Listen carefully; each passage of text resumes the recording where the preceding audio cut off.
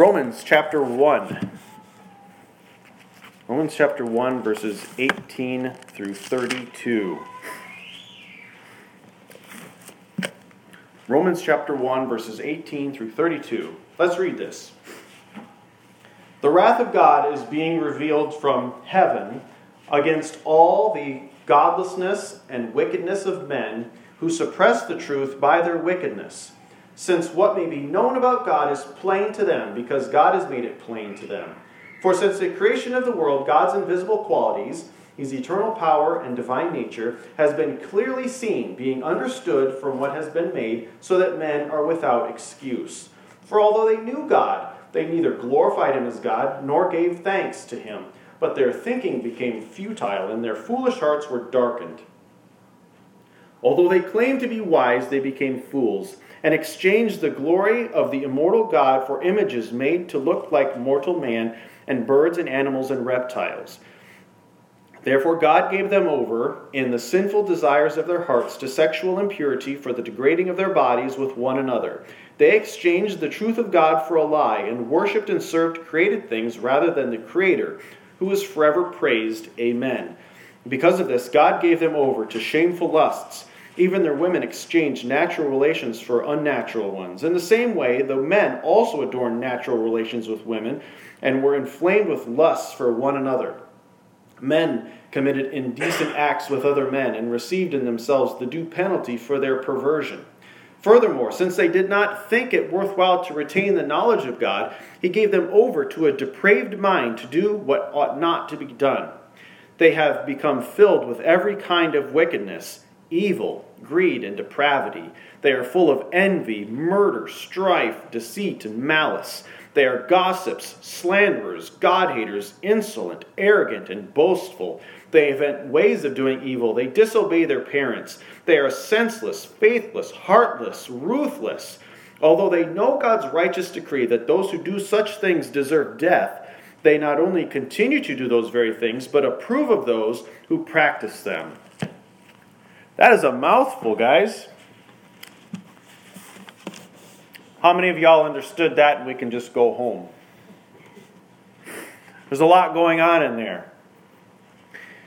Let me tell you a story. During the 1982 war in the Falkland Islands between England and Argentina, the Royal Navy's 3,500-ton destroyer, the HMS Sheffield, was sunk by a single missile fired from an Argentine fighter jet. It caused some people to wonder if modern surface warships were obsolete, sitting ducks for today's sophisticated missiles.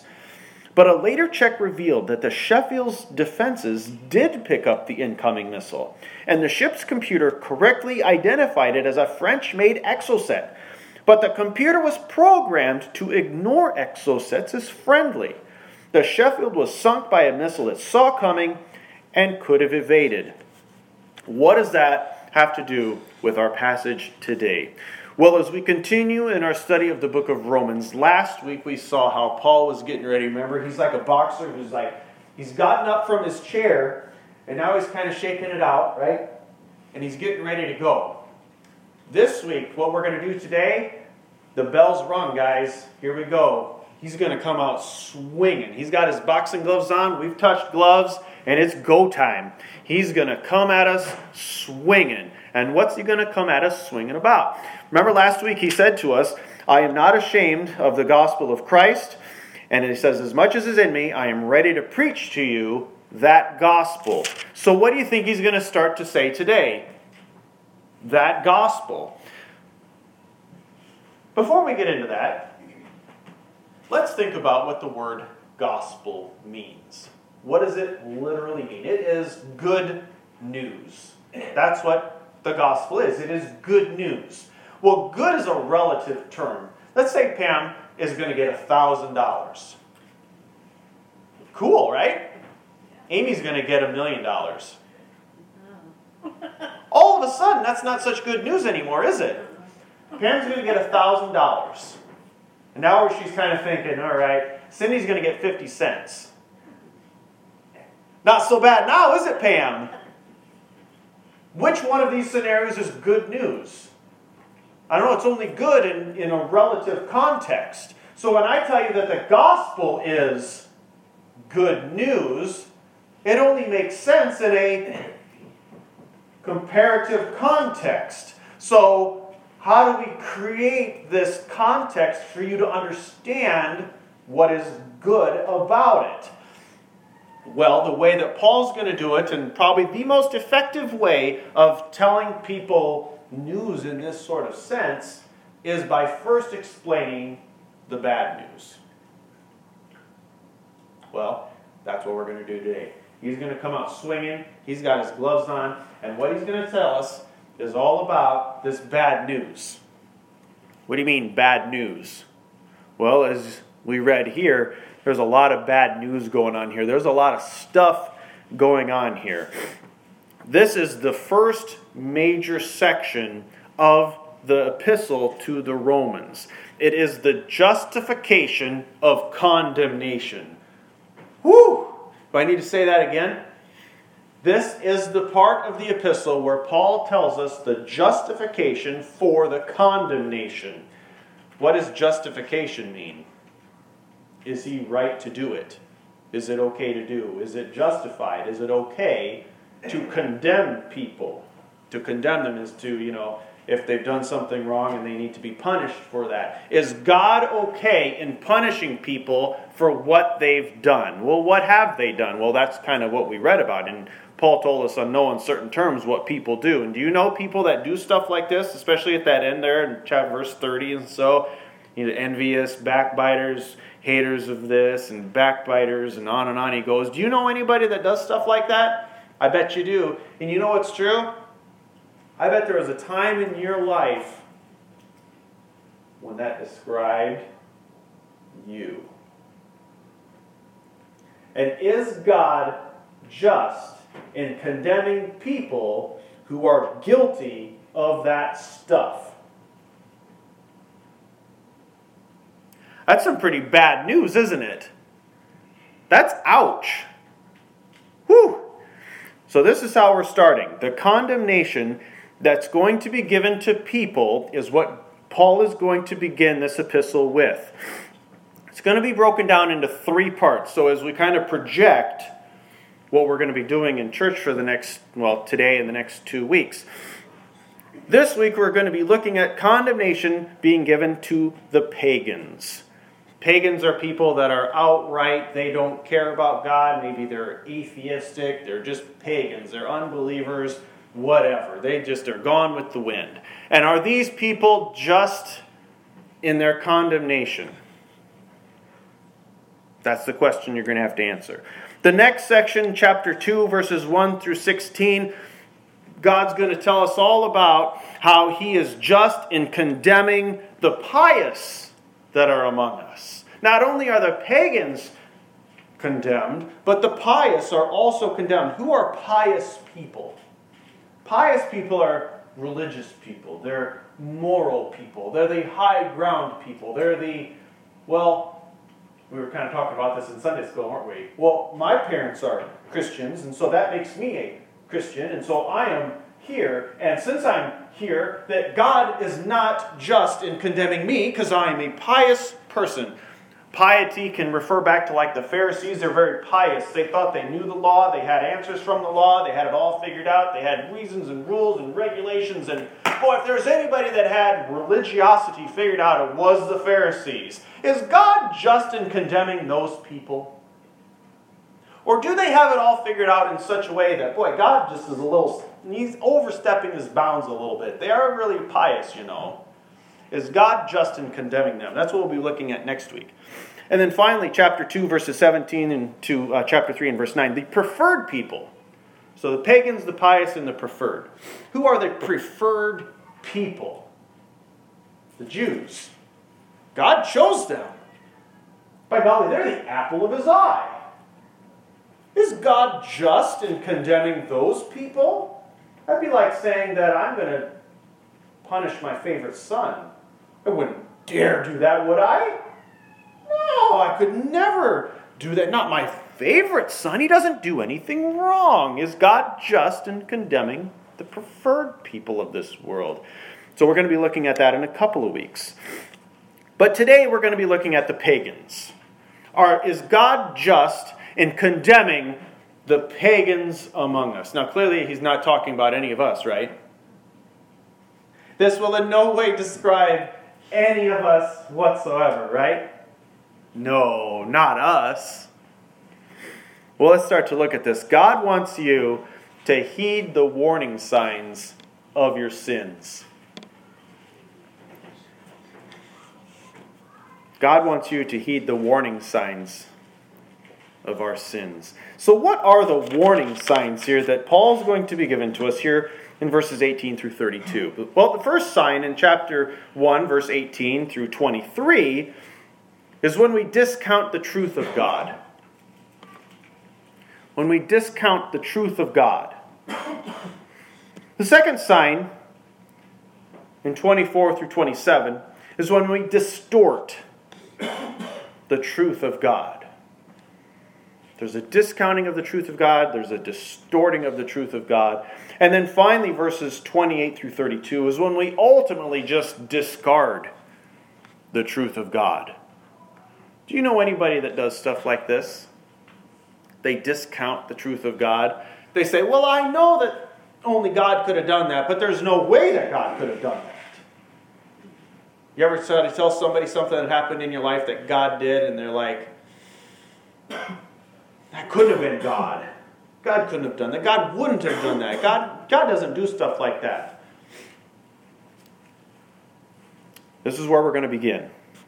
For the wrath of God is revealed from heaven against all ungodliness and unrighteousness of men who suppress or hold down or discount the truth in unrighteousness. Why? Because what may be known of God is manifest in them. It's shown in them. For God has shown it to them. And here's how he's done that. For since the creation of the world, his invisible attributes are clearly seen. In other words, it is impossible for anybody who's ever lived on God's green earth to go outside and say there is no God. In fact, the psalmist tells us that the heavens declare what, guys? The glory of God. The heavens declare it. You cannot go out into creation and conclude that there is no God. Anytime you see a painting, there had to have been a painter. Anytime you see a building, there had to have been a builder. So when you see creation, there had to have been a creator. It's just the way it works. And this is what he's saying here. Now, what's interesting here, my theological students, this is what we call general revelation. It's information about God, but given to us in a very general sense. It's nothing specific. There's nothing outlining or detailing who God is. It's just telling us that there is a God. Because only God could have created this beautiful sunshine. This didn't come as a process of evolution or period of time or anything like that. It's only come about from one reason. Because God made it. Case closed. That's it. But does that tell you anything about God? Does it tell you anything about salvation? Does it tell you anything about Jesus? Does it tell you anything more specific? No. It is general in its scope. And that's all it is. But it is enough to tell you that there is a God. And one of the rules that comes to follow, if there is a God, you will be accountable to him. Why? Because he's over you. At my job, there are people above me. I might not always know their names. That doesn't mean they're not above me. And if they show up at my workplace, guess what? They have the right to do whatever they want with me because they're over me. It doesn't matter if I know what their name is or how long they've had that position. If they're over me, I'm responsible to them, and that's the end of it. So if there is a God, and we know there is a God, you are responsible to him. So this general revelation is enough to tell you that there is a God.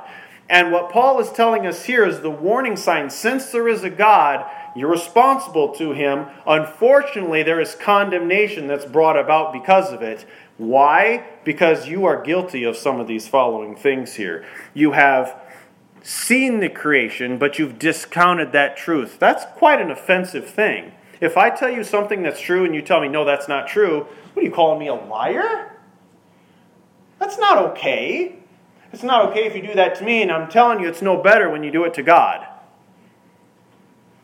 And that's what he's trying to say to us here. Since the creation of the world, his invisible attributes are clearly seen, being understood by the things that are made, even his eternal power and Godhead, so that they are without excuse. There is no excuse for all of humanity to know that there is a God and that you are responsible to him. Because although they knew God, they did not glorify him as God. If he is over you, if you are responsible to him, you better glorify him and revere him as such. How many of us do that just because we want to? We don't, do we? How many people do you know that just do it just because out of the goodness of their hearts, they're just going to love God? That doesn't happen. Ever. That's not how that's worked. It's not how it's ever going to work. There's an eternal condemnation that comes as a result of not giving God his just due. Nor were they thankful, but became futile in their thoughts, and their foolish hearts were darkened. Professing to be wise, they became fools, and changed the glory of the incorruptible God into an image made like corruptible man, and birds, and four-footed animals, and creeping things. People discount the truth of God every single day. And even though this is directed at pagans, we are all susceptible to this. And the warning sign that we have to understand is that it could be any of us. We need to heed these warning signs, or we're going to be sunk like that ship. Even though we knew the missile was coming, we know that condemnation is just, we understand that it's happening, we can avoid it. We don't have to be sunk like the Sheffield. Next, in verse 24, we can distort the truth. Therefore, God gave them up to uncleanness. God sees that these pagans, these people, are just doing whatever they want to do. How many times have you seen your kids start to act up or misbehave and you go, you know what? You want to play with the stove? Go play with the stove. You want to do that with your Play-Doh? Go right ahead. You're cleaning it up though. You want to do that with your spaghetti? Fine. You're cleaning it up though. You're not having any snack later. We do this with our kids, don't we? We give them enough rope to hang themselves, and then when they're at the end of it, and they're like, I tried to tell you. That's what God does with us as people. You think that this is okay? You think this is acceptable? You think it's okay to just do like this? As Dr. Phil would say, how's that working out for you? How's that working out for you? It's not quite as hunky-dory as you thought it was going to be. When you distort the truth of God, all of a sudden, it doesn't quite work out like you thought it was going to. All of a sudden, life's a little harder than it should be. All of a sudden, life's not as fair as you wanted it to be. All of a sudden, you're not getting everything you want. And we just can't figure out why. You can't just put our finger on it at all. Well, what do you think's going to happen when you distort the truth of God? And then you think you're still shouldn't be judged for that. You still shouldn't be condemned for that. You're still good with God, even though you're distorting his truth and you're blowing it way out of context. You're still good though, right? No. Therefore God gave them up to uncleanness in the lusts of their hearts, to dishonor their bodies among themselves, who exchanged the truth of God for a lie, and worshipped and served the creature rather than the Creator, who is blessed forever. Amen. For this reason, God gave them up to vile passions, for even their women exchanged the natural use for what was against nature. And likewise also the men, leaving the natural use of the woman, burned in their lust for one another, men with men, committing what is shameful, and receiving in themselves the penalty of their error, which was due. This is what happens when we're just left to our own devices. We just mess it all up. We know what the right answers are. We know what we're supposed to do. God has placed inside of us what's supposed to happen. We know that we distort the truth of God. How many of you, when you do something wrong, you know that you did something wrong? Seriously? You stub your toe, you say something you shouldn't have, and you're like, I shouldn't have done. We know. But then we say, but I did stub my toe and it did hurt. Stop distorting the truth of God. You know that that's wrong. And when you try to distort the truth of God like that, That is why God is just in condemning you for your actions. So don't tell me when it's all said and done, if you just think that everything's okay like this, you die and you stand before Him and He says, you know what, trapdoor time, boom. You get penalized for your sins in a real place called hell. I shouldn't have been, no, this isn't right. Why is it not right? This is the warning sign. You knew this whole time that if you distort the truth of God, that's what's going to happen. You were told. If you discount the truth, if you distort the truth, and you got to pay for your own sins when it's all said and done, He is just in condemning you to an eternity in hell for your sins. And finally, we can discard the truth. And even as they did not like to retain God in their knowledge, in other words, they know, but they just throw it away.